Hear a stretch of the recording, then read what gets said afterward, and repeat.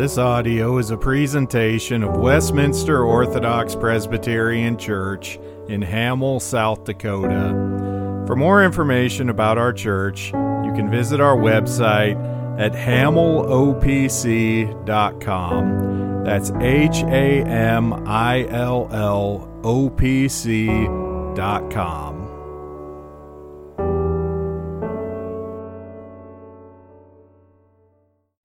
If you'd please turn in your Bibles to Genesis chapter 29. We will finish today Genesis 29. We will start at verse 31, and then we will continue on into chapter 30 through verse 24.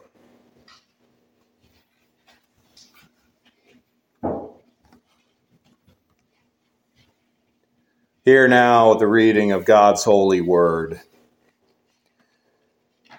When the Lord saw that Leah was unloved, he opened her womb. Rachel was barren. So Leah conceived and bore a son, and she called his name Reuben. For she said, "The Lord has surely looked on my affliction. Now, therefore, my husband will love me." And she conceived again and bore a son, and said, "Because the Lord has heard that I am unloved, he has therefore given me this son also." She called his name Simeon. She conceived again and bore a son, and said, "Now this time my husband will become attached to me, because I have borne him 3 sons." Therefore his name was called Levi. And she conceived again and bore a son, and said, "Now I will praise the Lord." Therefore she called his name Judah. Then she stopped bearing. Now when Rachel saw that she bore Jacob no children, Rachel envied her sister and said to Jacob, "Give me children, or else I die." And Jacob's anger was aroused against Rachel, and he said, "Am I in the place of God, who has withheld from you the fruit of the womb?" So she said, "Here is my maid Bilhah. Go into her, and she will bear a child on my knees, that I also may have children by her."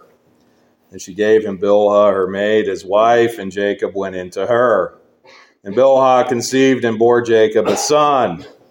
Then Rachel said, "God has judged my case, and he has also heard my voice and given me a son."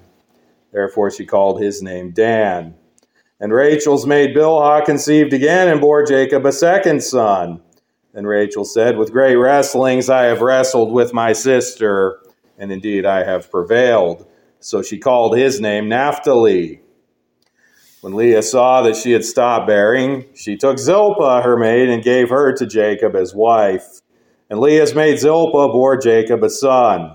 Then Leah said, "A troop comes." So she called his name Gad. And Leah's maid Zilpah bore Jacob a second son. Then Leah said, "I am happy, for the daughters will call me blessed." So she called his name Asher. Now Reuben went in the days of wheat harvest and found mandrakes in the field and brought them to his mother Leah.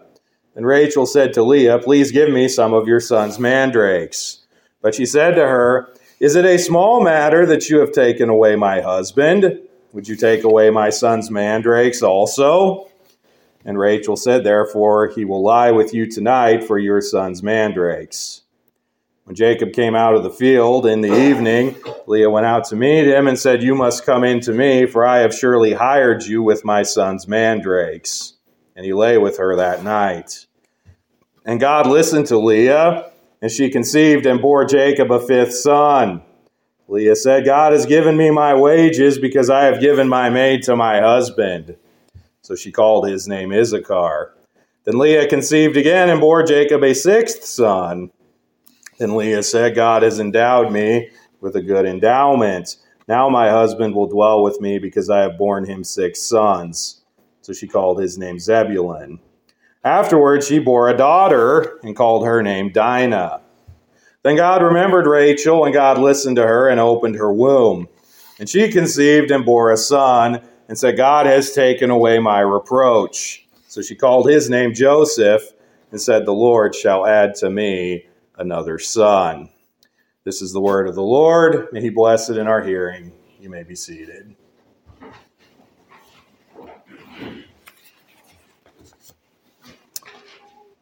Let us pray. Father, as we come to your word today, I pray that by your Holy Spirit you would prepare our hearts and minds to receive it, even as it tells us many difficult things concerning your people, concerning the history of the family of the faithful and the people of God. I pray that even as we see sin and the things it destroys and the troubles that it causes, we would also see shown forth your grace and the hope that we have in Christ, in whose name we pray. Amen. Well, if you are married, or if not, imagine that you are married, and imagine having to share your wife or your husband with another person.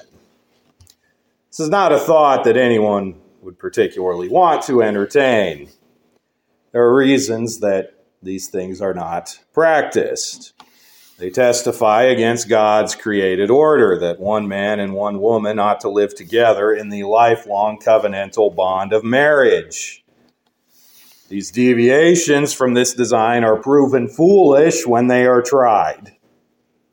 We've seen many examples in Scripture, even in Genesis, where plural marriage always produces bitter fruit. There always ends up being this rivalry, this playing of favorites with some wives and some children, and the neglect and mistreatment of others every time. We can think back to Abraham earlier in Genesis and all the hardship that came when Sarah concocted her scheme that Abraham should take her maidservant Hagar as a second wife and have a son by her. That plot produced much difficulty and heartbreak as Ishmael came as a rival son to Isaac, who would come later as the son of promise. And Hagar and Sarah would become rivals until the situation became so unbearable that Hagar and Ishmael finally had to be banished. They had to be sent into exile. And even then, that created a situation where there was a woman dwelling without her husband and a son without a father. Another tragedy and difficulty that this sin and deviation produced. Now Isaac, for his part, seemed to be someone in the family of faith who understood the problems with this multiplying of wives and concubines and children by them. Because it is not recorded for us that he took other wives or concubines unlike his father and unlike his sons. Likely for him, that memory of Hagar and Ishmael would have been fresh. But just another generation later, Isaac's sons have forgotten. Because Esau is again practicing plural marriage when he married the two Canaanite wives who were an affliction and torment and grief to his parents. And then later he took a third wife from the house of Ishmael in an attempt to appease them. But now Jacob is in a similar perilous situation. Now, this was not entirely Jacob's doing. We saw last week how much of this was attributable to the treachery of his uncle, who was now also his father-in-law twice over, Laban. Jacob had loved Rachel. He had intended to marry Rachel, and he labored 7 whole years to marry Rachel, only for Laban to pull a switcheroo on his wedding night and Jacob to wake up and find himself married to Leah. Rather than accept this bitter providence, Jacob then immediately turns around and marries Rachel anyway, only after agreeing to labor for Laban another 7 years. There was just bad deals being made all around. Last week I mentioned that we could begin to see and begin to imagine some of the difficulties that this suddenly very crowded and complicated family dynamic would produce. Well, this week we don't have to imagine because we see it play out in rather gory detail. In fact, for the rest of Genesis, we will see recurring the issues that this rivalry between Jacob's wives and by extension Jacob's sons, all the problems that is going to produce. Now, this is not to say that God is not working.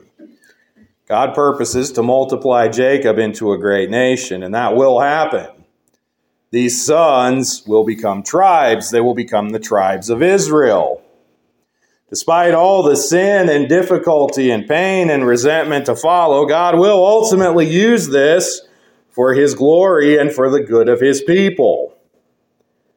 Even these struggles will be instrumental in Jacob's long walk of sanctification as he is turned from a weak and wayward deceiver into a father among the faithful.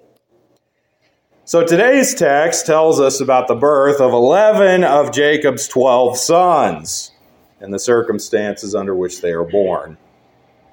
It's not a pretty picture. It's quite a messy and complicated picture. We will look at it today in 4 points. First, we see consolation in verses 31 through 35. It is the unloved wife, the disfavored wife, who will first receive the blessing of children. But then second, we see compromise in verses 1 through 8. This development of Leah having children produces a move of desperate retaliation by Rachel, which spins further this web of sin. And third, we see corruption in verses 9 through 21. Still another concubine is added, more compromise comes, and it brings more discord and conflicts. But then finally, a measure of comfort in verses 22 through 24 of chapter 30. Rachel finally has a son of her own. So consolation, compromise, corruption, and comfort. Those are our 4 points for this morning. So first we look at consolation in verses 31 through 35. This plural marriage arrangement into which Jacob has entered produces some predictable problems. Because Jacob had always intended to marry Rachel, he loved Rachel, but he did not love Leah. While it was treachery on the part of Laban that produced this situation, Jacob, for his part, was not helping. He was playing favorites. As he was now married to 2 wives, and there was at this point no going back, he had a duty to love and care for both of them, a duty at which he seems to fall down rather quickly and regularly. He doesn't love Leah. It seems by all accounts he never loves Leah. And one could imagine what a difficult situation this puts her in. She got roped into her father's evil scheme. We don't see that she had any say in it. She probably didn't. Suddenly, she's trapped for the rest of her life in a loveless marriage. And, oh, by the way, her rival wife is also her younger sister. So her father and her sister and her husband, by all accounts, are all set against her. And there's nothing she can do. But there is something that God can do, and God does it. In verse 31, we see that the Lord recognizes Leah's plight. He sees and knows that she is unloved, and that all around her are perpetuating this evil against her. And so God gives her something which he withholds from Rachel: children. Leah is able to conceive children and bear children for a time, while Rachel was not. Now, while this will only serve to embitter Rachel and will cause her to act wrongly further on, it is a blessing and a favor and a help to Leah, who seems to have everyone who ought to love her and care for her set against her. Leah conceives and bears Jacob's firstborn son, Reuben. Now, the names that are given to these sons reflects the realities of the situation into which they are born, or at least hope for what their birth means. Their names are given, but also the meaning behind them. So Reuben is born and so named because Leah says that the Lord has surely looked on her affliction. God has provided for Leah even in this difficult and heartbreaking situation. Of course, there is also a misplaced expectation. Leah thinks that now that she is the mother of Jacob's firstborn son, Jacob will now love her. That doesn't happen. But she will continue to bear children. The second is Simeon. And again, Leah believes that because Simeon is now born, Jacob will love her. Still doesn't seem to help the situation. Leah remains unloved.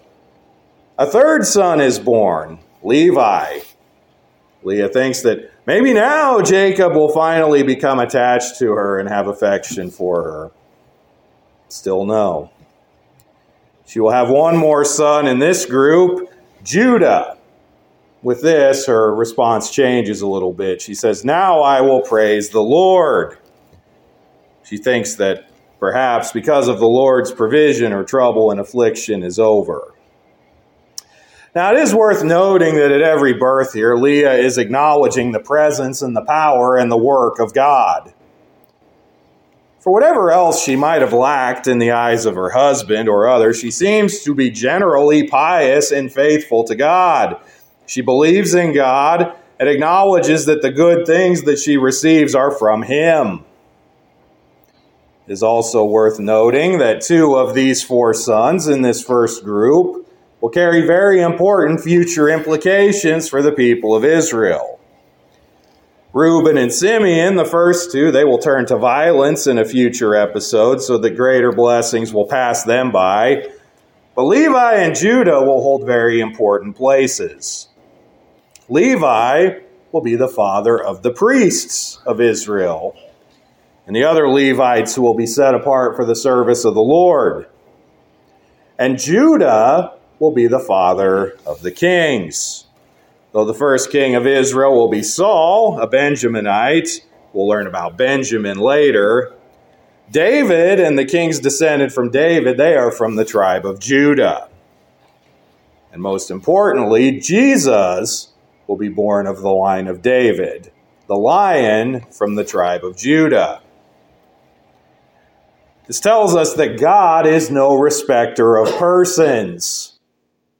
God does not favor or disfavor people according to the categories or preferences or practices of men. We see this often throughout Scripture. We've seen it in how God often chooses younger sons to carry forth blessings of the covenant family. We saw this with Isaac. We've seen it again with Jacob. We see it later in the Bible, for instance, with David, the youngest of the sons of Jesse, and yet he becomes the great king. Leah, in human categories, is in a position of great weakness.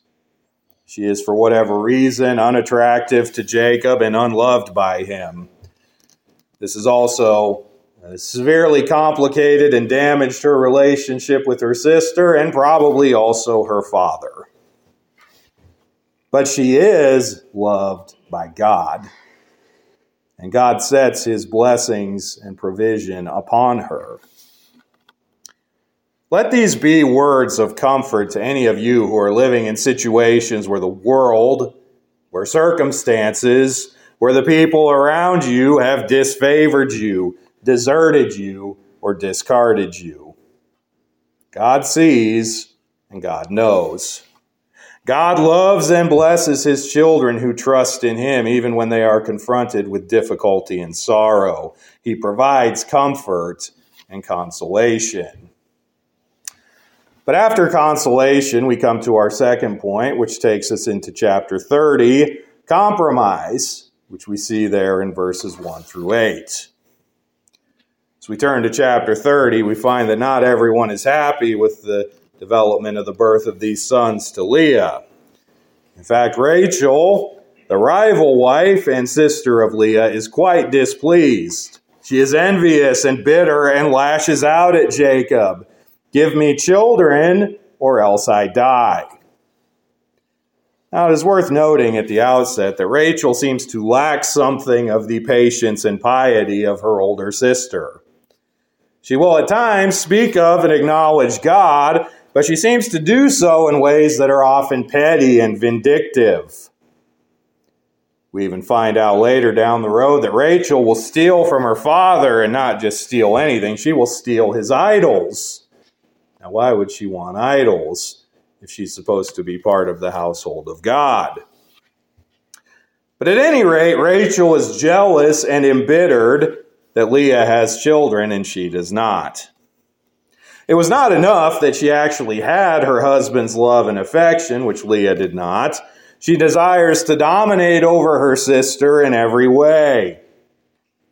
She even takes to lashing out at Jacob as though this were somehow Jacob's doing that she was barren.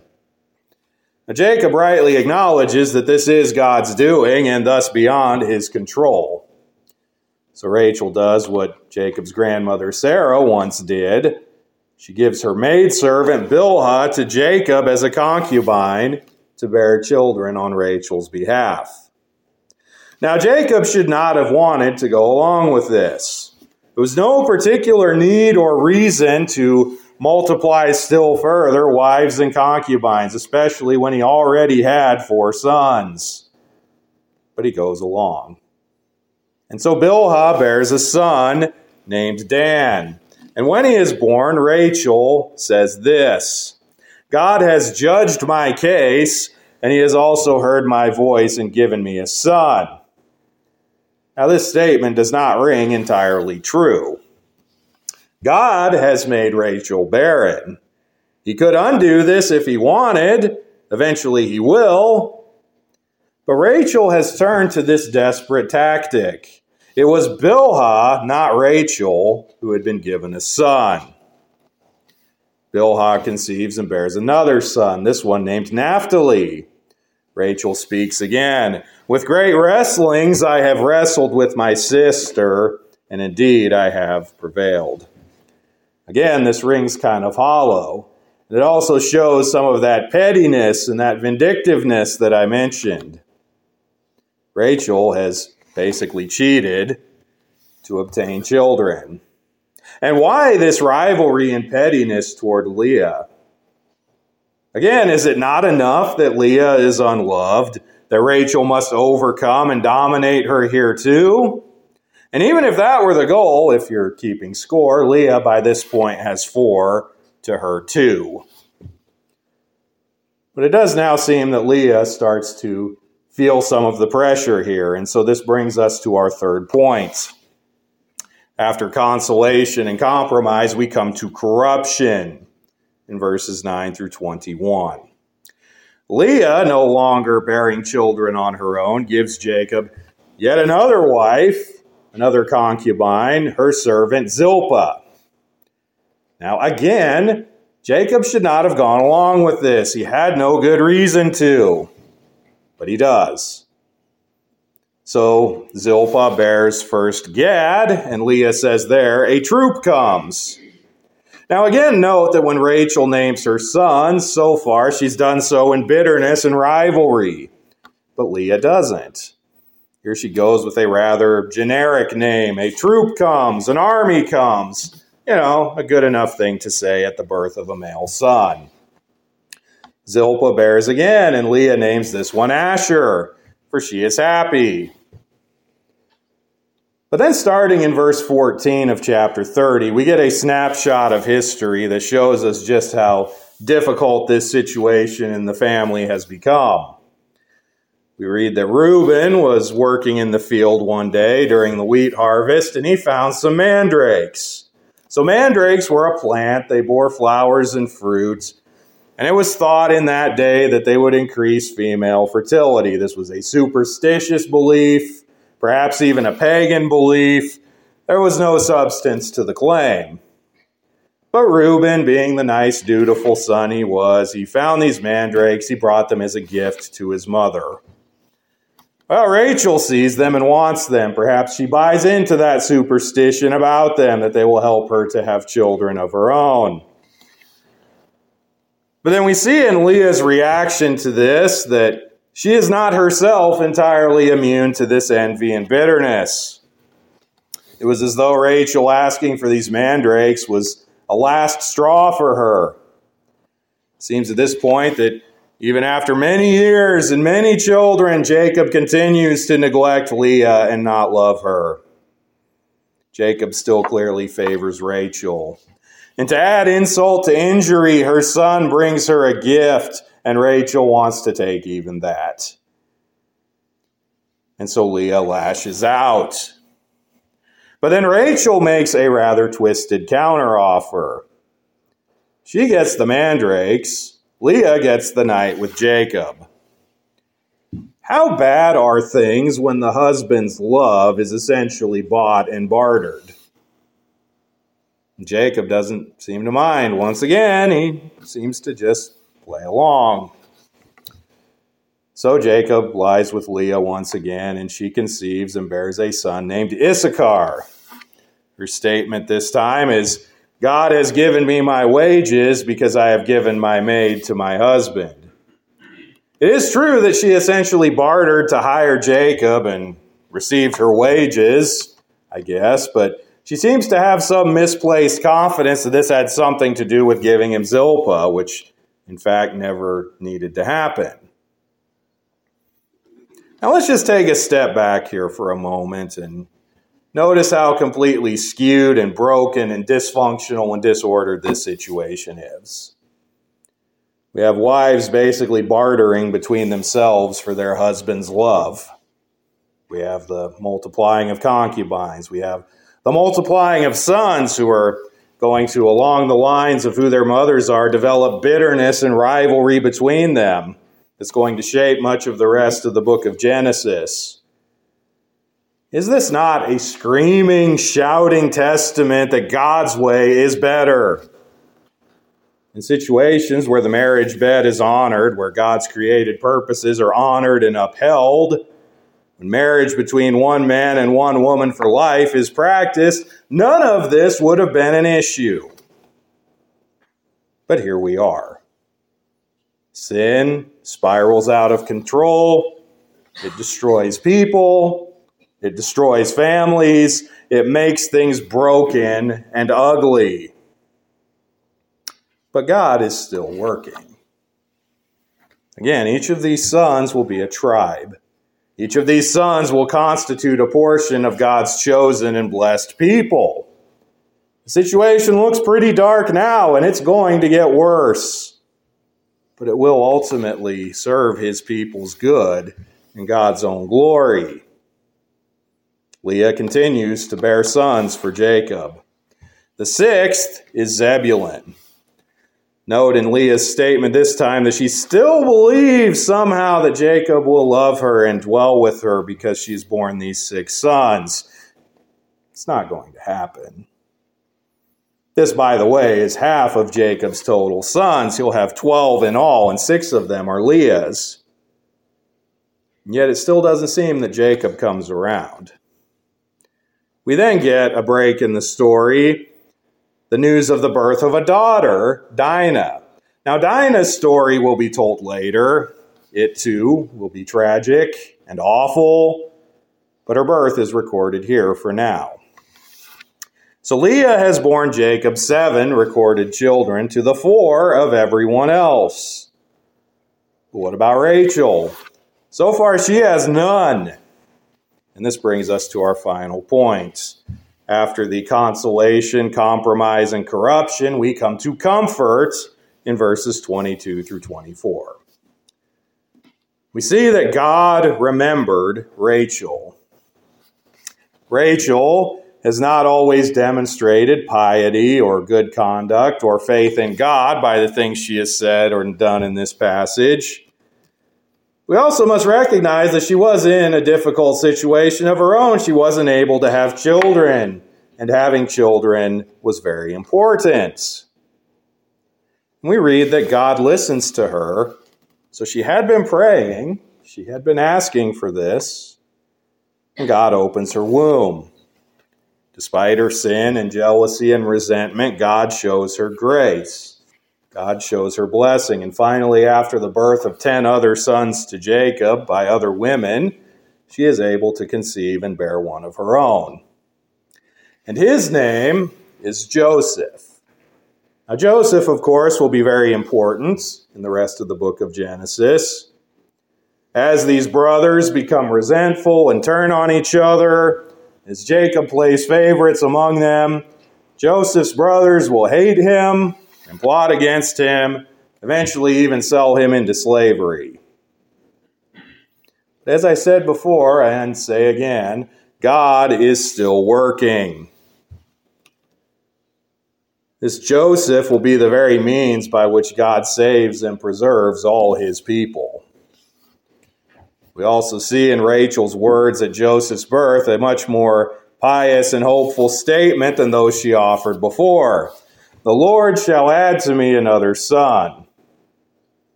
Of course, these are also though not intended to be something of ominous and prophetic words. She will have another son eventually, but it will come at the cost of her life. But that will come later. That will come after they leave Laban. So we have, after a lot of familial developments, many of them sinful, negative, problematic, we now have in place most of the chosen family of God that will take us through the rest of the book of Genesis. We have Jacob with his 2 wives and his 2 concubines and all the problems that having all of these women causes. Between them all, we have 11 of the 12 sons that Jacob will have. And in them, the seeds are sown for all the conflict and rivalry that will later come. If you looked at this family, like, say this was a family you actually knew, say they lived down the street from you, you would think, what a mess. These are not particularly godly people. They don't seem like particularly good people based on everything that's going on. They have all these problems, all this sin, all this chaos and disorder. And yet it was this family, at the time even, this family alone on all the face of the earth, on which God had chosen to set his name. God chose Abraham and Isaac, and God chose Jacob, even as Jacob has been very far from a good and righteous man for most of the time we've known him in this book. What does this tell us? God saves sinners. God uses sinners. God helps and hears and heals sinners. Now that is, of course, because sinners are the only kind of people that there are. All of us have sinned and fallen short of the glory of God. Maybe our sins are not so loud or public. Maybe in our eyes, our sins don't run as deep as those we see recorded even here on the pages of Scripture. But make no mistake, we are sinners, and our sins are enough to condemn us to death and hell. But God saves sinners. I mentioned earlier Judah, who would be the father of the kings. But long after there were no more kings in Israel, another was born of Judah's line, though he would be miraculously born of a virgin. And he never sinned. He lived the perfect life no one else ever did. He did this because he was the Son of God, God incarnate in the flesh, who came down to earth to save sinners like us. He died a brutal, horrible criminal's death to satisfy the wrath of God that our sins deserved. And those who by faith repent of their sins and trust in Christ can have forgiveness of sins and everlasting life. We can't save ourselves. We're all just as bad as Jacob and his family, if we're honest. God saves sinners. Has he saved you? And finally, as we prepare to take the sacrament of Christ's body and blood, today we see the reality, the fulfillment, what all of this that we have seen in Genesis is pointing us to. This passage today is a grave reminder of sin and how it destroys things and destroys people and destroys families. And yet we see in this one family and its sons the future hope that will come. From Judah, from the 4th son of the unloved wife Leah, will come a lion, a Lord, a Savior who will save his people from their sins, who was even the salvation of Jacob and his wives and his sons from all of their sins. So may we come to the table of the Lord today knowing that we come with empty hands, but knowing that Christ, the seed and purpose and fulfillment of the family of Israel, is for us. Let us pray.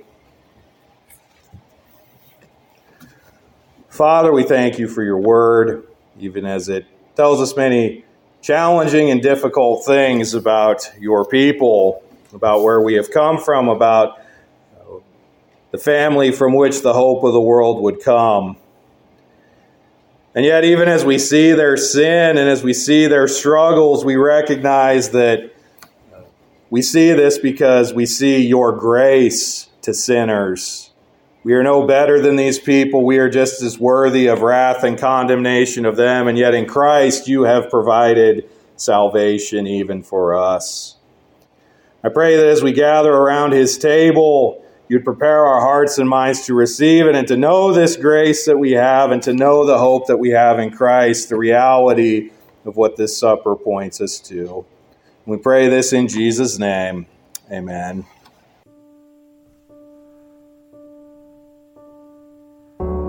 Thank you for listening to this audio presentation of Westminster Orthodox Presbyterian Church in Hamel, South Dakota. For more information, you can visit our website, hamillopc.com. That's HAMILLOPC.com.